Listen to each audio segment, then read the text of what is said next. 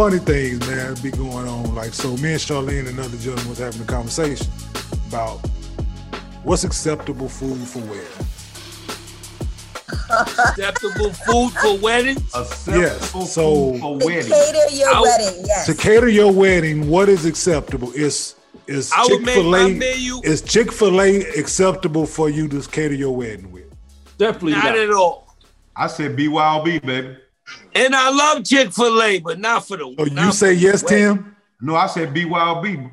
Well, first of all, see, I had several events that attended with other people attended, and we stood before people and told them lies because they said, you know that's a lie. Because you stand before other people and you say I do and I do and I do. That's a lie. And then and all these people that's standing out in the audience are witness to this lie, right? Yeah. So anyway, I've been to several events where I was a participant, and after the fact, when the reception at the wedding, it was a BYOB, baby. You bring your own food, shit. So people brought their own food. You know what I'm saying? You went to some hood weddings, Tim. Dog, I didn't go to them. Shit, I was a part of them. Ain't none of the weddings last. His wedding. Hey, ain't none of the marriages last either. And you know what? And give God the glory. Yeah. And give God the glory.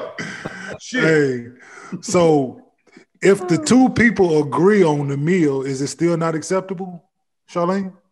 Chick-fil-A is not acceptable. But what if they both agree on it, though? No, a woman is not agreeing to Chick-fil-A ain't acceptable at a wedding. Come on. No. Thank you, Kiss. Why not? It's an individual food. You know what I'm saying? And it's self-serving. Right.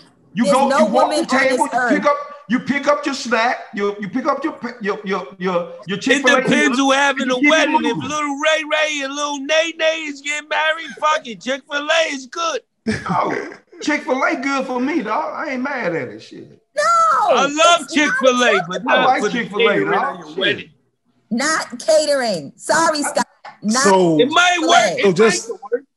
So everything has to be traditional. So it has to be a traditional food, like catering type of situation for the whole setup. It got to, on a real strength, it got to be what the bride and groom agree on. So what if they agree on Chick-fil-A?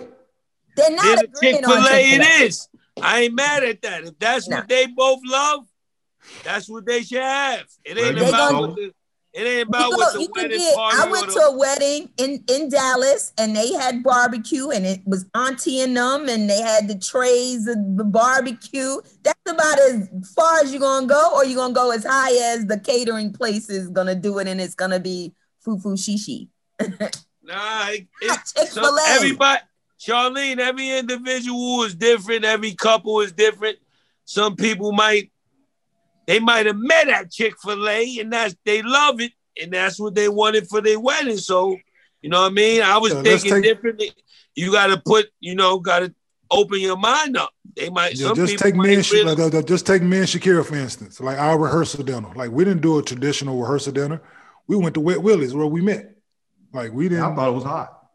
There you have it. You know what I mean? So you got to keep some originality. You got to keep some origin of why you even get married, and sometimes that got a lot to do with it. So you see Kenyon with the Wet Willie's. Some people might have met at Chick-fil-A, and then they say, if we get married, we're going to let Chick-fil-A cater it. So you can't, you know what I mean? You got to look. Wait, hold up. Charlene, you might meet a guy at Papaya and have hot dogs. Your first response was, no Chick-fil-A. That was your first response. No, but I thought about it because I'm a rationalist. I put everything on the table. How about it was love at first sight at Chick-fil-A? At Chick-fil-A. And Chick-fil-A was the catering. I ain't mad at that. I think you can have Chick-fil-A. You can have Chick-fil-A for like the walkthrough or whatever that is. The cocktail hour. Yeah, but you can't have Chick-fil-A for the main reception. entree. You're right. To piggyback on your Eddie Murphy thing, so how was it to work with him in the movie Metro then? Like, was you in awe? Was he as funny on set? Because I know it was kind of a serious movie, but did it still have those moments where you were like, oh fuck, that's Eddie, man. I was bugging, man. I was bugging the whole time. You know, I was bugging out the whole time. You know, I didn't love the movie because I felt like the director didn't let us be funny, and I was so like, you know, it's like being a point guard to have your best score, and like I knew how to pass him the ball, and you know, the director would be like, you know, we want it to be like this, and but you know, to have that experience and like, you know, talk to him, I got to answer, you know, ask him questions, and we would bullshit around and just, you know, like, I mean, it was surreal. It was bugged out. But, you know, when you're with him and you're actually working, you know, you're professional and you're doing your thing, but there was never not a time where I was like, yo, this is fucking bugged out. Like this is like crazy. Like I'm working with this dude because you're so familiar with his laugh, with his voice, with his fucking goatee. Like, you know, like you don't realize it, but then when you're right in front of the dude, like, you know, like you just, you know, his fucking teeth, he got the gap tooth. Like I was bugging the fuck out, but he was real cool with me and, you know, and tell me all sorts of stories. And, you know, one of the best stories that he told me, this is crazy, is, I don't know. We were in the car and we were listening to Prince, like the radio was on and Prince was playing it. And I think I asked him like, yo, you ever meet Prince? Or, you know, like, and as knowing that he's met him, like, I'm like, you know, Prince was another fucking star at the time. And he said, Prince, or he said, Prince could ball. And he told me the story that Charlie Murphy did on the Chappelle show. He down to the shirts versus blouses. He told me that story before, like this was years before that. And he said, you know, he came out, he's putting the ball between his legs. And I was like, get the fuck out of it. And he said, he had on some like, you know, some sequin see-through shit, but he was balling. He was busting Charlie's ass.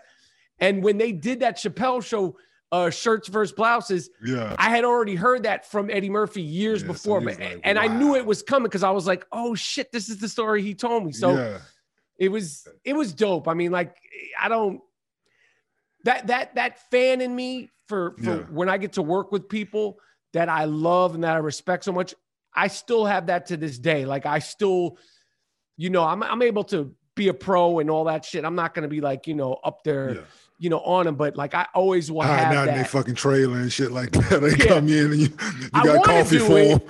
You got coffee for them. I want to do it, but you know, like I always have that appreciate, like that fan in me will always be alive. Same with basketball, you know, like with you guys, like I'm like, you know, when we were doing the Big Three to be around Doc, like Doc was my fucking, there was no Bruce Lee. There was no Batman. There was no, like, Dr. J was my fucking superhero. And like, you know, I'm doing the Big Three, you know, you're on the plane with him and all that shit.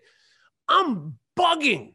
And even with AI, and like when I first met you, like, because I remember when I saw you play in Jersey, like, you know, I'd go out to Jersey, watch you, you know, like NBA dudes are, you know, like, I'm like, oh shit. But Dr. J was like, that's Dr. J. Like, that's the fuck is, you know, like, Iceman. Yeah, like them dudes, like them, that's like around Mount Rushmore kind type shit. You know what I'm saying? Yeah, you bug out off of that. You know, like I'll never take those dudes or take those moments for granted with ball players and with actors that I love, because that fan in me will always, even I'm 50 years old, I'll still always have that, you know, just being excited about it. Because I think once you lose that excitement and you're too cynical and you take the moments for granted and you take the opportunities for granted, I think then it might be time to wrap it up. Yeah, I get you. Yeah, nah, definitely. You always want to keep that, I'm saying, that perspective. I'm saying about your environment, about your craft, about the people that you work with and things like that. Nah, man, I get it 1,000, man.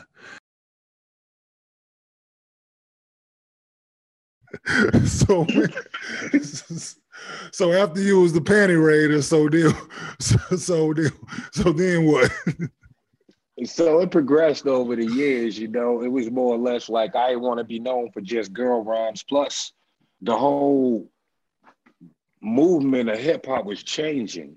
It went from, because at this point, a lot of the cats were wearing suits now. I mean, what jumps into my mind off top is maybe like a Father MC, who I love, by the way. I'm not taking nothing away from Father MC, but they were opening the door to make hip hop more acceptable, more pleasing to the eye, I guess, for, you know, I mean, to make it a more credible thing. We didn't, I guess guys thought they had to dress up a certain way, but anyway, they were wearing suits and nobody could really identify with that from where we were from. we didn't have suits. If anybody had a suit, they had that one suit and they wore it to church because their mother made them go. Church and Easter. But the bottom line, but the majority of us, even in New York on Easter, by the time you was 11 years old, you ditched the suit. It was whatever was hot that year. It's like, for me, it was, I had a pair of Clyde Pumas, you know what I'm saying? With some, I think they was Lee jeans with a tiger shirt. The suits was gone. It was like, that's how we was getting down. But, you know, in that whole era right there, it was like, I forgot what the fuck I was talking about. Damn. Father MC wearing the suits and shit. Yeah, there we go. And that whole time, we looking at it and we like, okay, I mean, it's cool and all that, but we want to give the people something a little more different, something more grimy. And then we get an Onyx, and then we start getting all these grimy, you know, just off the chain, just hood dudes. And we can identify with these dudes more and stuff like that. So, you know, before that even happened, the rhyme style had changed because I found myself having to, you know, battle my peers. And not even really battle, but, you know, they say a rhyme and you trying to one up them. So you say your rhyme but you always hold off your best one for last, you know? Yeah. And through that battling mentality, I mean, some hard ass rhymes was written. So by the time Wu-Tang was even formed, we was already ready for battle. You know, we was ready for war. Already. So by the time 93 came, y'all was ready. Hell yeah. What? Bottom line. Take on whoever and wherever, however. Yes, 99% of the Klan members were instrumental in making a lot of the tapes that was circulating, you know, around Staten Island and in Brooklyn at that time. You know what I'm saying? Just from making tapes at Riz's house, that kind of thing. Ghetto Celebs first, and this was before we was even a group. But we were all in that house together.